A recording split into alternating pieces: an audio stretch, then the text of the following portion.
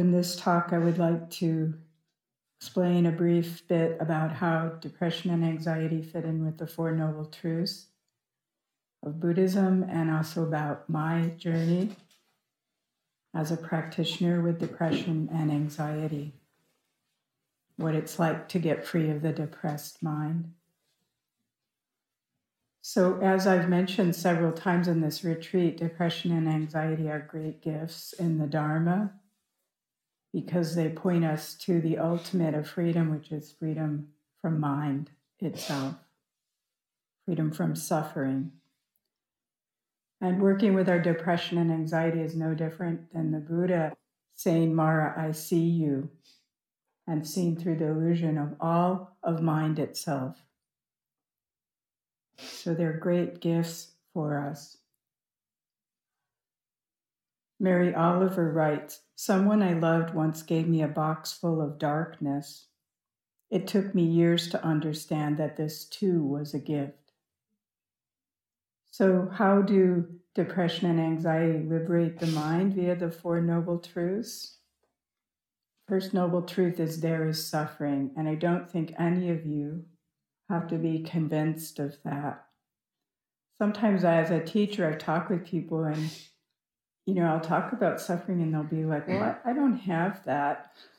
And sometimes my jaw will just drop and go, really? What do you mean you don't know what suffering is? So really, we know it.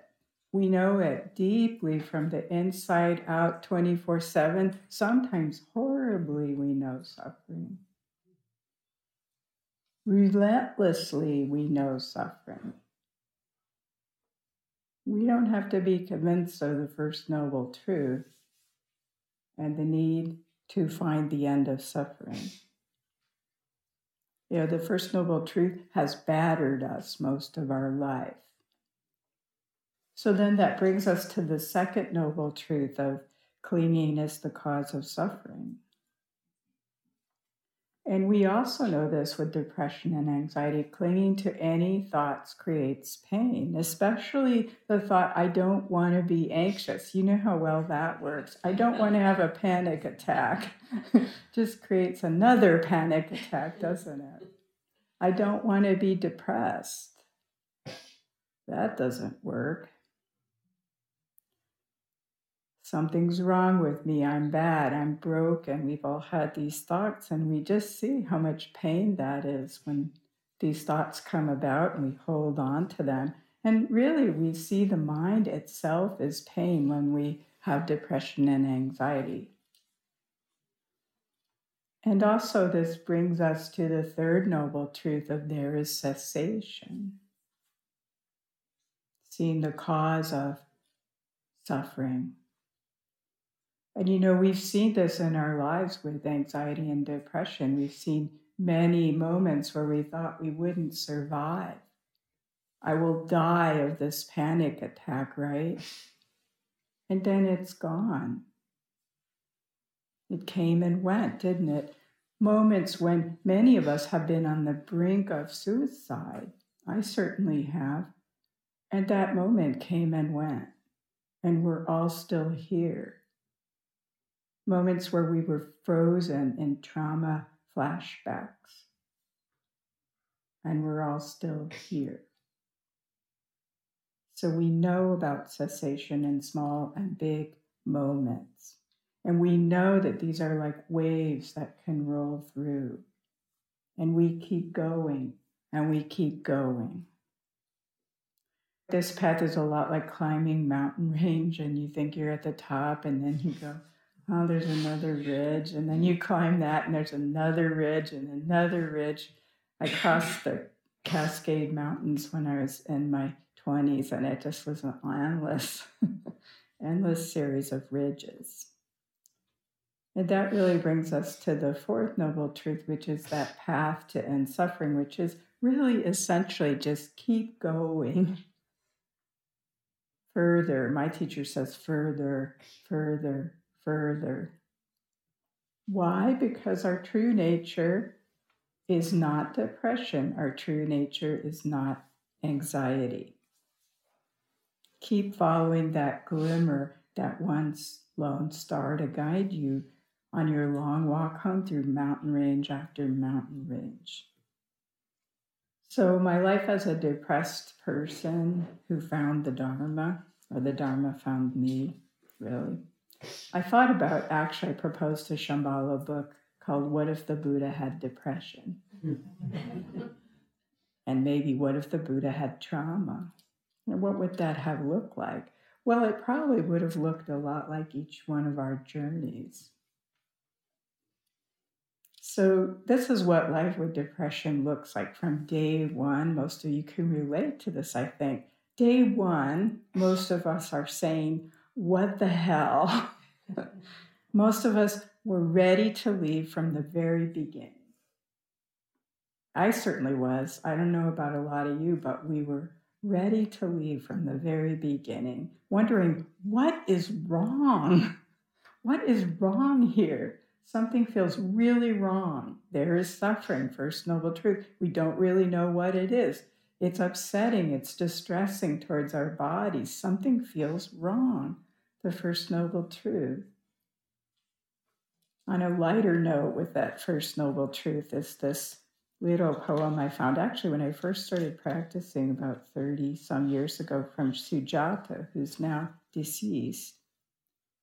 He said, basically life is unsatisfactory because, and he lists 10 things. Because 1, it is not perfect. 2, we only get 2 weeks of vacation each year. 3, our joys are impermanent. 4, no one gets out alive. 5, this is my favorite, our bodies have to be washed over and over again. 6, the freeway is crowded. 7, we must be taught by pain as well as pleasure. 8, our name sounds dumb. 9, we must argue that life is not unsatisfactory. And 10, most of our happiness depends on mere thoughts of the past and the future.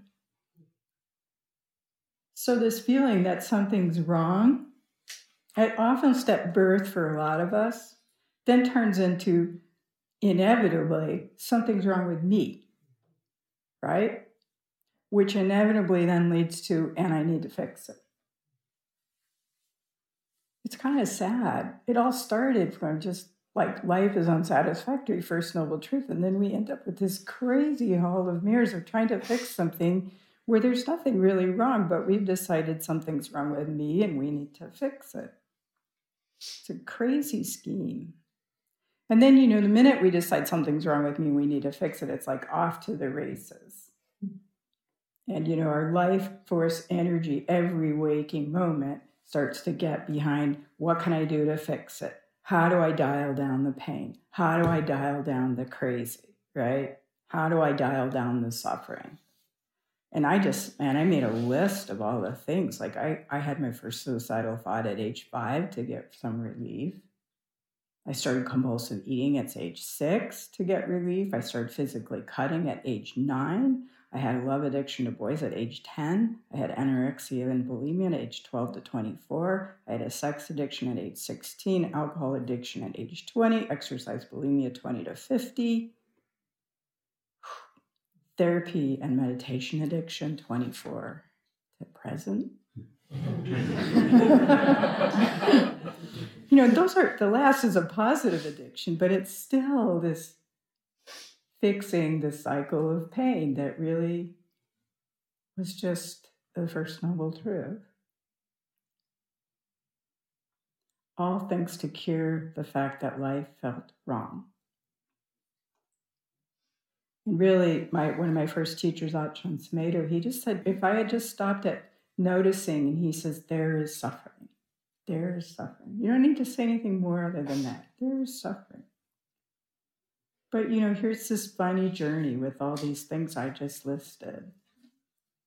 One hill after another, after another, after another. I've been mountain climbing for many years. And, then we have this fourth noble truth that we keep going, even when it's utter darkness. And there's a really nice poem about this from a Dharma practitioner named Ellen Bass. It's called The Thing Is. The thing is to love life, to love it even when you have no stomach for it and everything you've held dear crumbles like burnt paper in your hands, your throat filled with the silt of it.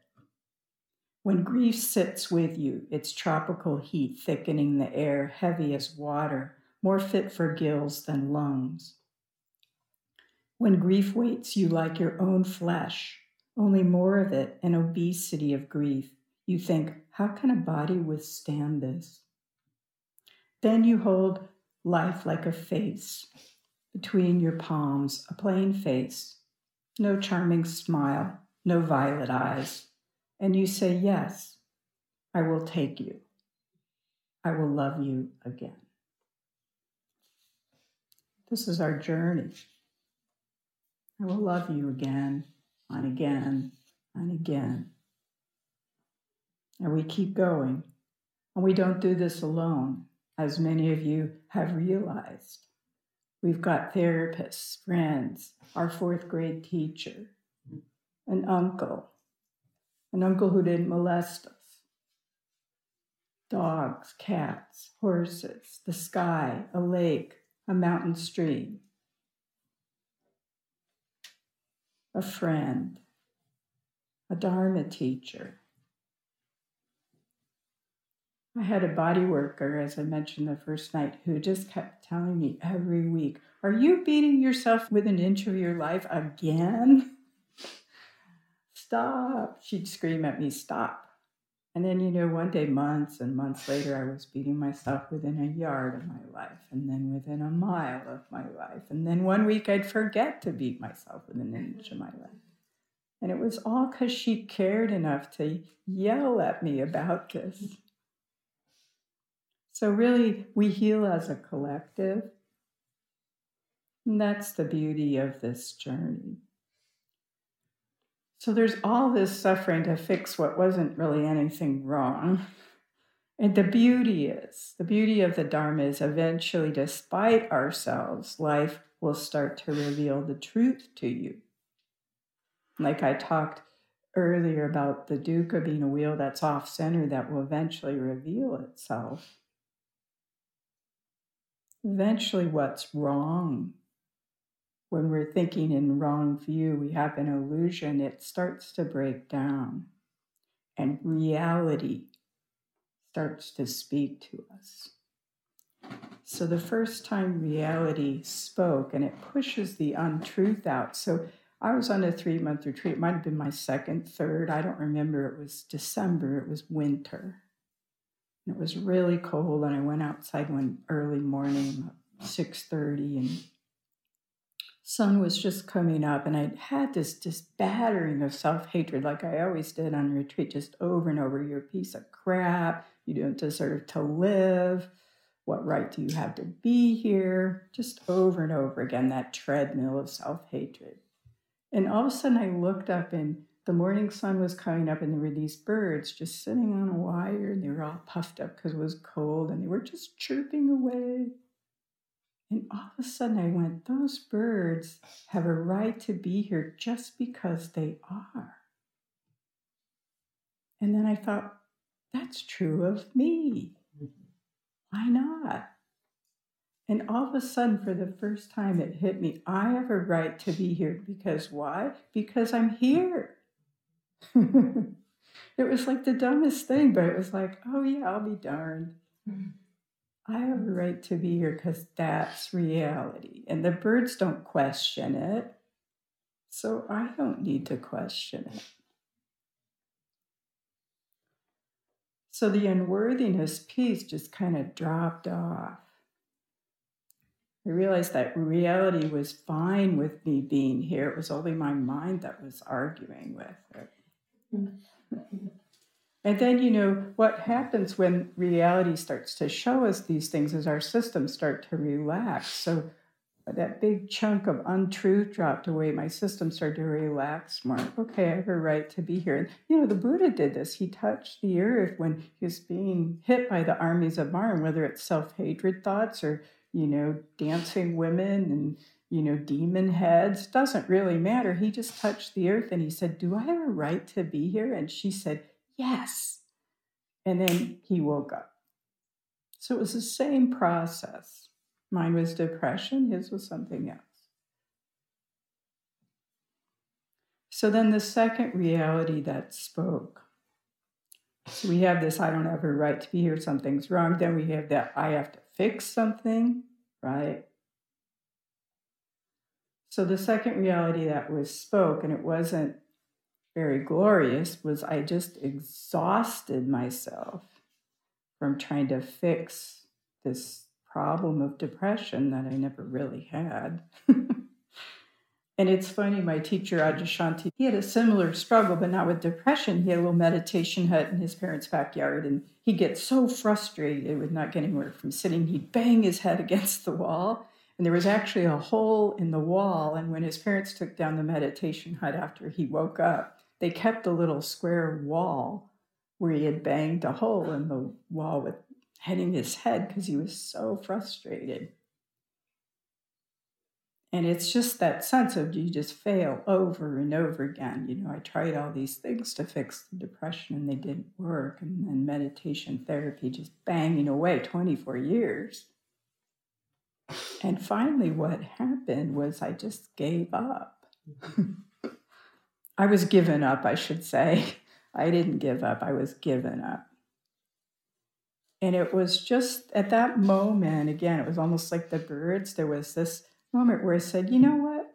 I'm willing to have this depression and anxiety come and go the rest of my life, whatever.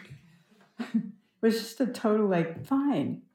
And it wasn't like I'm trying to accept it so it would go away. You guys know that one. It was just I'm willing. I'm totally willing. It's not a strategy anymore. It just, bring it on. Bring it on. And at that moment, it was like this hall of mirrors of mind hating itself, which is a total crazy game. The mind that looks at it and says, well, you should get rid of depression. Well, it's the same mind telling itself. This hall of mirrors of mine. And that being surrendered, giving up, that was a precursor to what happened maybe months later, which was I was just on a silent retreat. It wasn't even much of a silent retreat. I was kind of laying in bed most of the time and hanging out looking at the woods. I just saw that there was really no depression. The depression revealed its empty nature, and something happened where the depression just did a 180, and I just saw there was nothing there. And then after seeing there was nothing there, it was like a caboose and the train car just left the train. It unhooked. And that was the end of ever identifying with the depression. It's been 17 years. And, the depression I saw was like a constellation, like the 5 aggregates of self. I can still have low energy. I can still have negative thinking. I can still have sadness. I can still maybe have the body chemistry in my body. But they don't get traction because I saw there's nothing there. And it's like realizing there's no Santa Claus. You don't go back. I mean, it's kind of like you kind of go like, oh yeah, I can see how people really identify with this, but it's no longer something I can grab onto. I'm just sharing this because this is my experience and hopefully it's helpful to one of you. It's like the Big Dipper, there's all these stars up there in the constellation of depression. There's no Big Dipper there. But we certainly look up at the sky and it's the first thing we see. And we go, look, the Big Dipper. There's nothing there. And the really cool thing was in that moment when the depression just undid itself by itself, not because I was doing anything. And it was sort of an embarrassing, well, I'll be darned moment. Like, what have I been doing all these years? There's always a slight moment of embarrassment with deep insights. Like, you kind of scratch your head, like, what happened here? And this voice said to me at that moment, it said, you know what? Your idea of self is going to go the same way. Same thing's going to happen with this selfing thing you do. And then that was it. I didn't hear anything after that. I was like, okay, bring it on. And since then, the last 10 years really, the self-will has been revealing its empty nature as well. And I'm not doing much. I just keep showing up and practicing and being available, listening. And the self is like crumbling around me. Sometimes it's kind of horrifying, but other times it's really great. It's so free. It's like the self keeps getting pulled away in chunks. And I was joking with some people the other day. One of my friends, she had one of these blankies that, you carry around as a kid, and her mom didn't want her to have the blankie, so her mom started cutting it in smaller and smaller pieces until my friend just had this little piece left that she was carrying around. And I feel like life's doing that to my self-energy. It used to be like I had a big blanket wrapped around me, and now I just got this little piece that I'm carrying around. And part of what happens with this is that the division between inner and outer is just disintegrating. And this idea of not two things that the Zen folks talk about, that's coming alive. The gateless gate is coming alive. The other day I had a really clear waking vision of almost like this empty doorway in infinity. And my body, mind were the empty doorway, and just life was just coming in and out. This empty doorway. And I'm like, wow, that's it. That's about it. And this empty doorway that life is just moving in and out of like the tides now. If you want this, it's going to be available to you. This is not something special happening to me. It's where this depression, anxiety path leads to eradication of all identification and all clinging and all self. And it's almost like in some strange way, the movie of me is kind of undoing itself and going in reverse. And I'm just becoming this thing before all the stories, which is like we talked about earlier, the life, not my life, but Keola, the life. The life. And the life is not depressed or anxious. It's not good, bad. It's not wonderful. It's not horrible. It's just the life happening through this doorway of me. And even the idea of things happening in time is starting to really get mixed up as well. That's an interesting one. And what's kind of the practice now is, it used to be a lot of energy was around manipulating my life situation. And now that creates rope burns on my hands. Like every time I try to hold on to anything, it's like your hands are getting burned because anywhere you're clinging, the second noble truth, it creates instant pain. And the precepts just naturally happen because the minute you break them, you just feel instant pain. Yeah, some of you are nodding, And the last thing I'll mention about all of this falling away, and it starts with depression, anxiety, and then works towards the division between yourself and others and the idea of self at all, is this really deep quiet starts to take over. And it's not an I got it, I've lost it kind of quiet game. Like early on in retreats, you get this deep quiet and then you'd be like, damn, it's gone. A week or two later, Or you'd get it and you'd be constantly checking over your shoulder, like trying to maintain it. How to keep that quiet. Oh, it's wearing away, and darn, I got to go on another retreat. But this kind of quiet that's just constantly online, it's just happening. And I could speculate as to why, but it doesn't matter. I feel the same quiet in here as I do in SeaTac Airport in the security checkpoint line. Because it's not about maintaining it or creating it. It's in body. It's, as the Buddha said, unshakable.